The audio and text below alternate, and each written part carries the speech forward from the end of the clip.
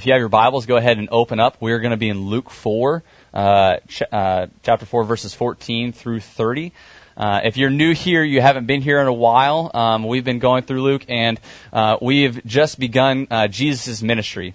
So we've looked at John the Baptist. John the Baptist has come on the scene proclaiming the way for Jesus. Jesus has been baptized, and we saw Jesus' lineage, and then we also looked at Jesus' temptation. That Jesus has shown that by his royal bloodline, as well as by his faithfulness, that he is worthy of being the Son of God. He's shown that he's made of the right stuff. And so now that he has been sanctioned as the Son of God, the question is, what is the Son of God going to do? What does his ministry actually look like? How will he display this kingdom that is coming? And so the first instance we get of Jesus explaining his kingdom coming is when Jesus comes to his hometown in Nazareth. And so that's where we're going to pick up today, starting in verse 14. Read along with me. It says, "And Jesus returned in the power of the Spirit to Galilee, and a report about him went out through all the surrounding country, and he taught in their synagogues, being glorified by all. And he came to Nazareth, where he had been brought up. And as was his custom, he went to the synagogue on the Sabbath day. And he stood up to read, and the scroll of the prophet Isaiah was given to him. He unrolled the scroll and found the place where it was written, 'The Spirit of the Lord is upon me, because he has anointed me to proclaim good news to the poor.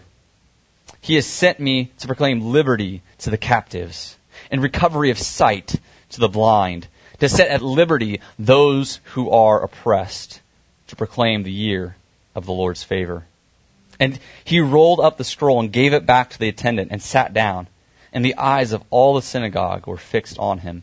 And he began to say to them, 'Today this scripture has been fulfilled in your hearing.' And all spoke well of him, and marveled at the gracious words that were coming from his mouth. And they said, 'Is not this Joseph's son?' And he said to them, 'Doubtless you will quote to me this proverb, Physician, heal yourself. What we have heard you did at Capernaum, do here in your hometown as well.' And he said, 'Truly I say to you, no prophet is acceptable in his hometown. But in truth I tell you, there were many widows in Israel in the days of Elijah, when the heavens were shut up 3 years and 6 months, and a great famine came over all the land. And Elijah was sent to none of them, but to Zarephath in the land of Sidon, to a woman who was a widow. And there were many lepers in Israel in the time of the prophet Elisha, and none of them was cleansed, but only Naaman the Syrian. When they heard these things, all in the synagogue were filled with wrath. And they rose up and drove him out of the town and brought him to the brow of the hill on which their town was built, so that they could throw him down the cliff. But passing through their midst, he went away." Talk about a sermon that started out good and then turned out to be a different matter. The big idea that I think that we should take from this passage, the thing that really stands out, is that Christ's kingdom offends the entitled and prideful. His kingdom offends the entitled and the prideful. But it comes to those that are needy, that are broken, that are humble. Another way to say it is that God's grace antagonizes those who believe they're morally good and self-sufficient. And it comes to those who realize they're desperate and broken.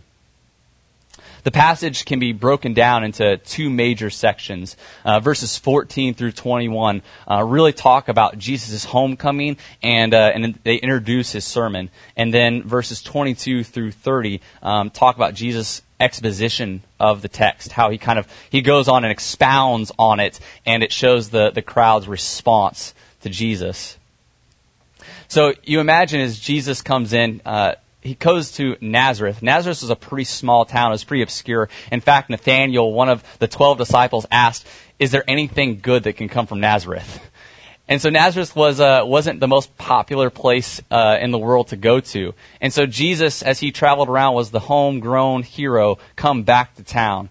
He was the guy that everybody knew. I mean, for the past 30 years, Jesus had grown up on their streets. He'd eaten with them. He'd walked with them. He played with them. He'd mourned with them and celebrated with them. And so they knew Jesus, right? I mean, he's Joseph's son. He's the carpenter. He's done work for me. I've helped him out here. And so they felt that they knew Jesus, but Jesus has left home. He's gone. He's started his ministry, and he's preached in the surrounding area, and it seems that he has a knack for it.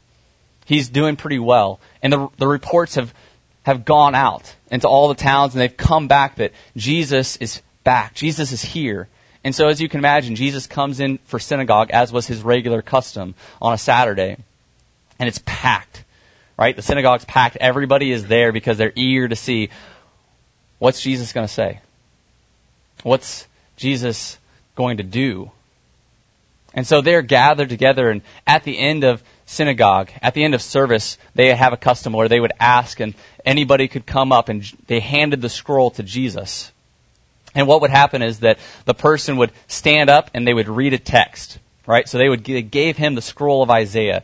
Now, just so you know, they didn't have the Bible like we have, right? They didn't have like even the entire Old Testament. What would likely happen is that in synagogue, they usually had the Torah, which is the first 5 books of the Old Testament, and then they would occasionally have a Psalm or Isaiah, and they would grab a scroll, right? The whole book was on a scroll, so these were some big, thick scrolls. And they would have to kind of like unwind it and search for their place.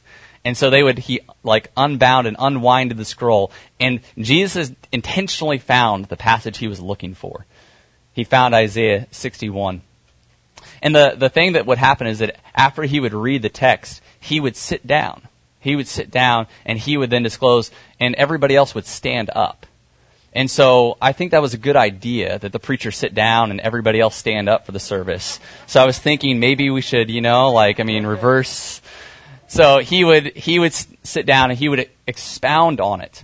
And the passage that he picked, Isaiah 61, was a classic passage. They would have known, right? It would have been like me today opening up Revelation and people kind of being like, oh yeah, like we're going to talk about something interesting today. We're going to talk about, the coming deliverance and salvation. We're going to talk about world politics and all these things. We're going to talk about judgment, and we're going to talk about the coming deliverer and how the world's going to end. And so as Jesus reads Isaiah 61, they would have been familiar with this passage. They would have been excited about the passage that Jesus was preaching.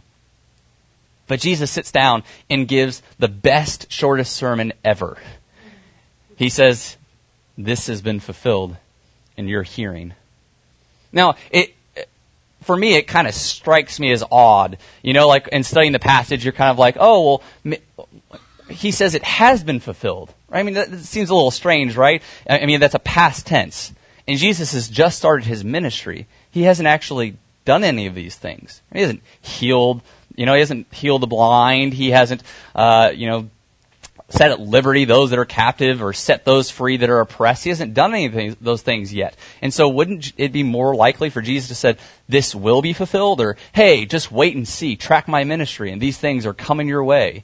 No, he says, this has been fulfilled. How is it that he can claim that those things have been fulfilled, right? I mean, it was pretty obvious to everyone except for Jesus that this hasn't been fulfilled, right? There are still poor people that were walking the streets, even amongst them. There are still captives that are in jail unjustly, namely John the Baptist. There are still people that are oppressed and that are in massive debt. And so everybody's listening to this and is probably thinking, well, how is this reality? How is it that this has been fulfilled? And the key to understanding what Jesus is saying, how it has been fulfilled, is he says that the Spirit of the Lord is upon me, for he has anointed me. And we miss out what that means, but that word anointed, it's the same word that means Messiah and Christ. Both Messiah and Christ mean the anointed one. And what Jesus is saying is that he has been anointed with God's Spirit. And we see it in the baptism, and we see that the Spirit is with him in the wilderness. And so what Jesus is saying is that God has Messiahed me. He has Christed me. He has anointed me with the Holy Spirit.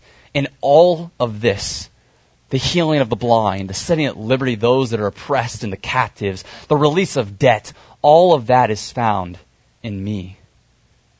these are not things to be fulfilled, but rather this is a person that fulfills these things. And so Jesus is saying, I am He. I am the Messiah. And so all of this is fulfilled in me. Now, the ironic thing is they actually like the sermon. It's kind of surprising because here Jesus comes and He says, hey, I'm the Messiah.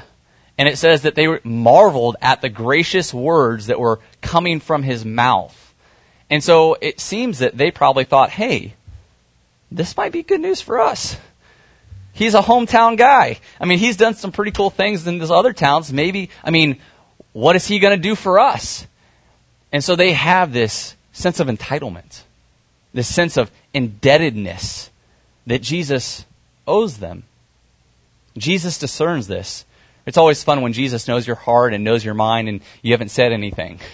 And so Jesus knows, and He says, doubtless you will quote to me this proverb, physician, heal yourself. What's He saying? He's saying that, right, if you're a doctor, you don't just go around healing everybody else and then say, well, I'm sick, so I guess I'll just neglect myself.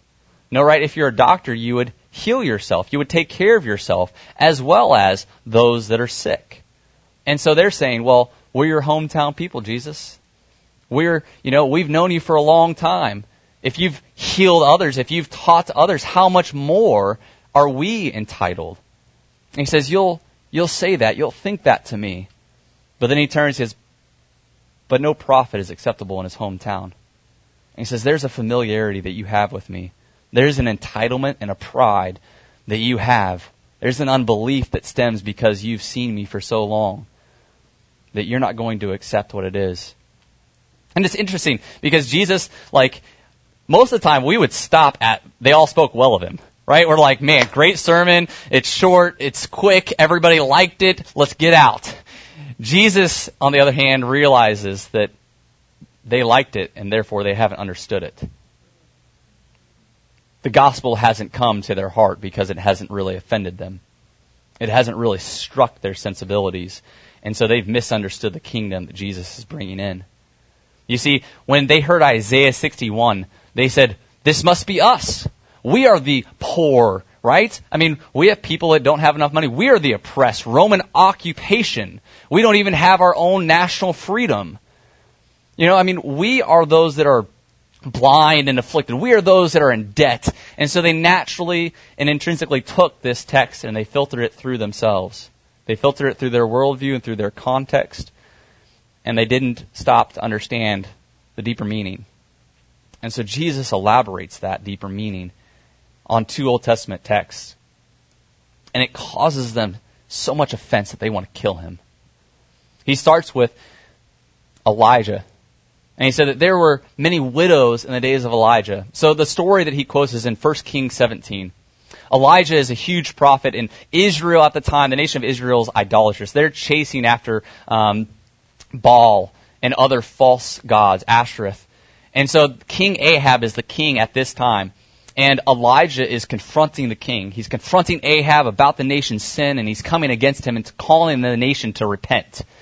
And as a judgment against the nation, God tells Elijah to tell Ahab, it's not going to rain for 3.5 years. It's not going to rain until God tells me it's going to rain. And so He sends this drought to Israel because of their rebellion against Him. And Elijah goes. And where is it that God sends Elijah? Right? Sure, there was lots of people in Israel. There were lots of widows. There were lots of people hurting in Israel. But where is it that God sends Elijah? God sends Elijah to a foreign country in Sidon, to a widow who was a pagan and who was poor. And He sends Elijah there. He says there were many widows that were in that time. Why is it that God sent Elijah, a prophet, to Israel, to a foreign nation, to a foreign country? He says next, there were also many lepers in the time of Elisha. Elisha was Elijah's predecessor. He came after Elijah. And you see the same kind of problem. Israel's idolatry, Israel's rebellion. And Elijah is there pronouncing God's judgment and God's truth in the midst of the land. And all of a sudden, there's a king from Syria, Naaman. Syria was an enemy of Israel. They waged war against Israel. They slaughtered Israel. They would make attacks and steal people from Israel. It's in fact one of those attacks that saves Naaman. Naaman is this chief of the army of Syria, and he contracts leprosy. Leprosy was incurable in their day. It stunk, it smelled, it made you unclean, and even though he was super successful, he was still seen as and held at a distance because of his disease, and he wasn't able to be cured from it. And so, trying his hand at everything, finally, one of the girls that he had stolen from Israel spoke up and says, "There's a prophet in Israel, and he can heal my Lord."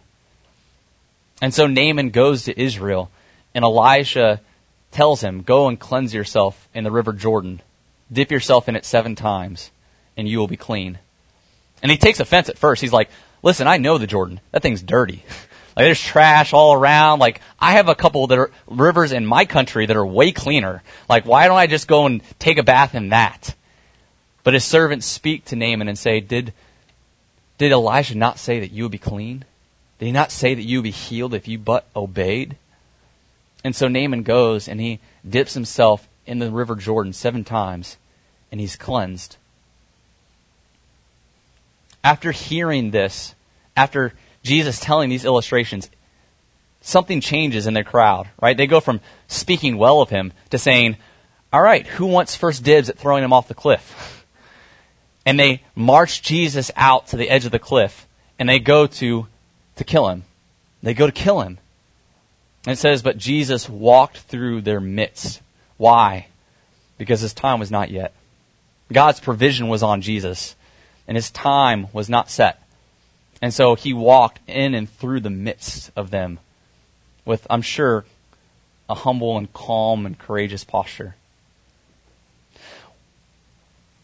Why is it that they were so offended? Why is it that this... Because think about who Jesus is talking to. These were pretty faithful, consistent synagogue goers. They were Bible believers, right? They heard the message of the Bible every week. They were faithful. They strived for holiness. All of these things. But yet they hear this message, and it offends them. It grinds against them so much that they're willing to kill somebody that they've known for 30 years. It's because he tells them that their understanding of the kingdom is backwards. You see, they had approached God saying, I'm entitled. I'm worthy. I am deserving. And what he said is, he said that God's not coming to you. God's grace and God's kingdom doesn't come to the entitled, to the prideful, to the self-sufficient. God's kingdom and God's grace come to those that are humble, those that are broken. It does not matter their ethnicity. It does not matter their race or their region. It does not matter their age. God's grace comes to those that are broken and those that are hungry. And this offended them. This cut them at the core, as it should us when we understand it. So we've gotten a little bit of commentary on the text. I want to look at 4 themes that we see throughout. The first thing I think that we should that really convicts me is that the passage talks about that familiarity can breed pride and entitlement. Familiarity can breed pride and entitlement. Right? You can see it in all kinds of different ways. One of the ways I see it is you can tell when somebody first starts dating. Right? They start dressing up, they start looking a certain way, they start acting a certain way, and then as the relationship goes on, there's more comfortability, there's more familiarity, and so there becomes more entitlement. And it's not that it creates it, it's not that familiarity creates it, but it reveals it. Because you start taking the other person for granted. You start taking the beauty and the grace that has been given you for granted. I mean, I saw it from Kansas City, so moved down to Florida 5 years ago, and it was like a vacation, right? I come down and I see palm trees and beaches, and I'm like, this is awesome, And then 5 years later, it just becomes it becomes normal, right? Every day, you kind of walk out and you're like, oh, this is just kind of what's here, and you take it for granted. You assume that this is what is due you because this is what has been, and this is what you see here is that they have had 30 years with Jesus. And they've grown accustomed. We eat with Jesus. We know his family. Isn't this Joseph's son? And so they've grown accustomed. They've grown familiar. And their familiarity has bred an entitlement and a pride that they think now that they can demand things of Jesus, that they think Jesus owes them one. And because of that, they have separated themselves from God's kingdom. Because of that, they are at odds with Jesus. And that leads to the second point, is that following Jesus means that we won't always be accepted or our message received. Man, Jesus isn't afraid to offend people. And that's such a challenge to me because when I look at this text, I think, man, these are people that he grew up with. These are lifelong friends, family members. All of this are here.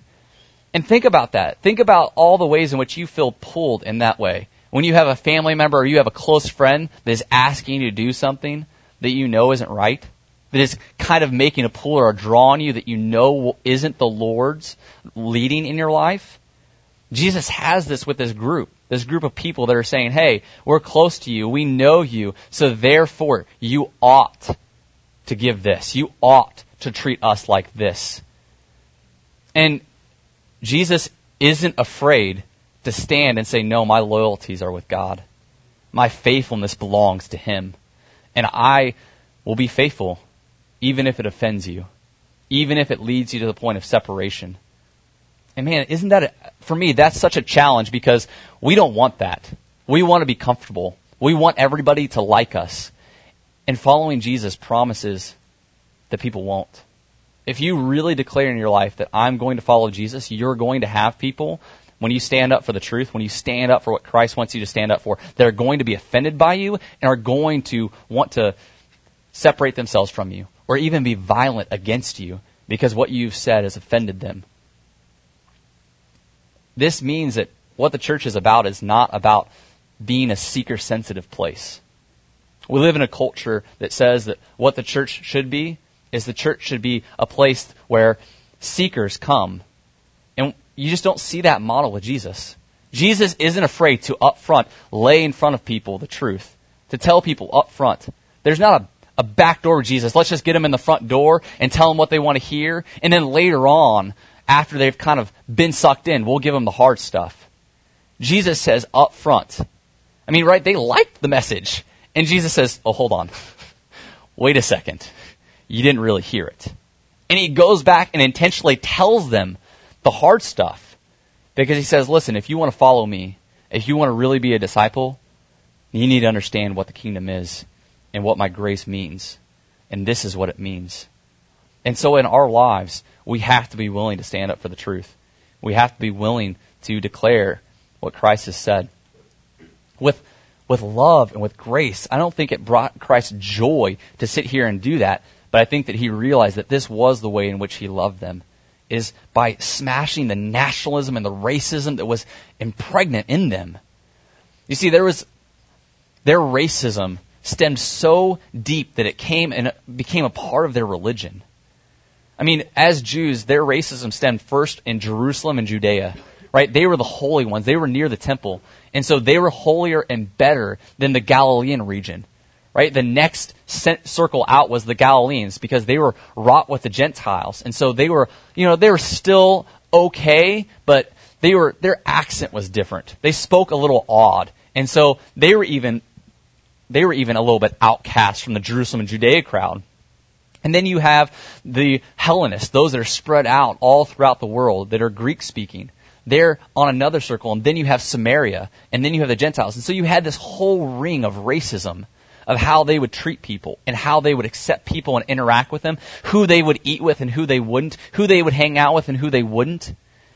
And Jesus breaks that. He smashes that.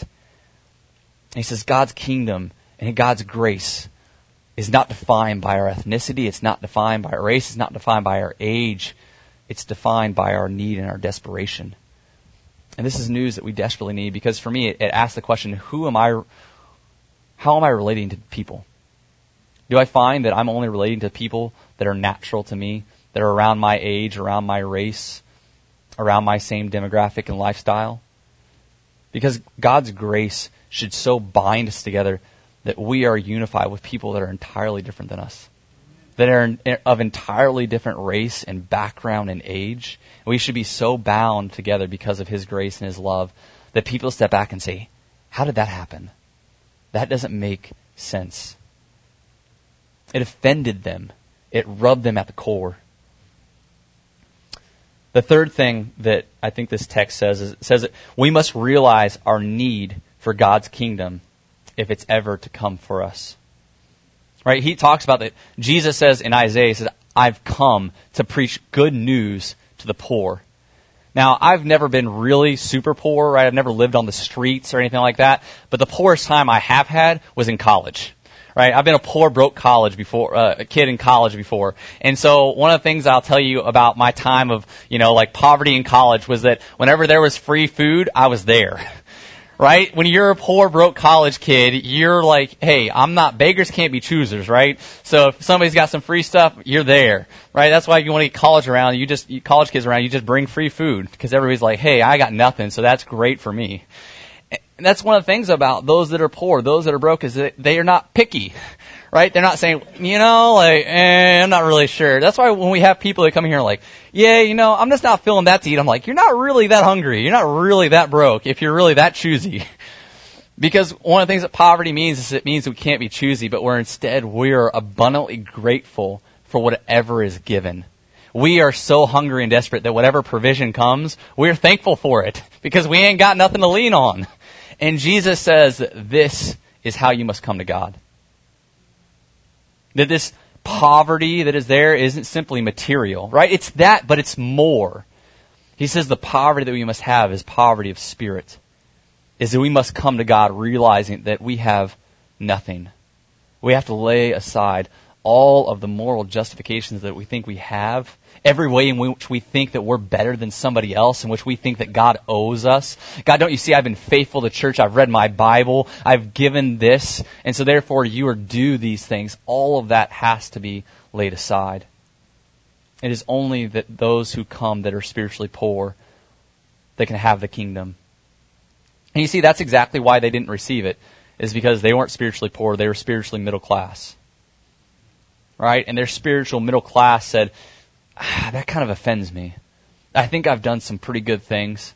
I think I've showed up faithfully. I've been consistent enough. I think I treat others good enough. I think God should owe me. I think God should give me some things that I want. My life should be like this. I shouldn't have this sickness. I shouldn't be in this stage of life right now. God, don't you see you owe me? And it's this that offended them, that God said, Jesus says that my kingdom doesn't come to you. My kingdom will not come to those that do not realize that they are spiritually poor. We have to first realize our poverty, our brokenness. All we need is need to come to Jesus. We must come with nothing. And only when we come with nothing, then can we have everything. You see, in Christ is the hidden treasure of everything. In Him, we have the world. For He is Lord over all. And to have the Lord over all is to have everything. Only when we realize that we are poor, only when we realize that the oppression that we face isn't simply something external, isn't simply the circumstances around us, but the oppression that we face is spiritual, that we face oppression from our sin, we face oppression from Satan. Only realize that the blindness that we have is that we don't see God as we ought to. Only when we realize that the captives that Christ has come to set free is us from our sin. Only when we realize that Jesus has come to proclaim the year of the Lord's favor. And what that was Leviticus 25. It was the year of Jubilee. Right? There was the Sabbath. One in every 7 days you had rest. One in every 7 years all debts were forgiven. Right? All debts were forgiven. The land was to rest. And everyone was to be still, to rest, to trust in God's provision for their life. And one in every 50 years was called the year of Jubilee. It was a great year of celebration, a year where every debt was gone, where everyone celebrated, every land that had been bought went back to its original owner. It was this great year where God's people were finally able to rest not in their provision, not in their ability to work, but instead God's provision in their life. And Jesus said, I've come to declare this to you, that you'd finally be able to rest from the deep need to justify yourself in your work. That your identity doesn't stem from how good a job you do at your work. It doesn't stem from how good of a father or good of a parent or good of a husband or a wife you are. Your identity stems from me. Find rest in me. Come to me. Jesus proclaims these things, that only when we realize these things is His kingdom able to come to us.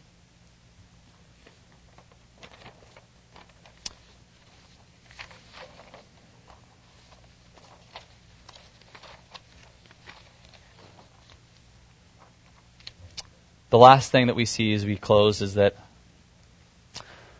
we are to carry out Jesus' mission here on earth.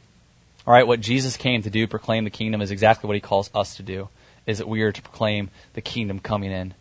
We are to proclaim His gospel. And this means that it's going to be life to some and it's going to be death to others. In 2 Corinthians 2:15 through 16, Paul talks about it. He says, "For we are the aroma of Christ to God among those who are being saved and among those who are perishing. To one a fragrance from death to death, to the other a fragrance from life to life. Who is sufficient for these things?" As we model what it means to bring good news to the poor, or what does it mean to bring good news to the poor? It means to fight against injustice. It means to see institutions of slavery and seek to bring freedom to them. But more than that, it means to proclaim that salvation is found in a God who lost power, and He comes to those that are poor, proclaiming that they can find wealth in Him. We proclaim these things. This is our mission.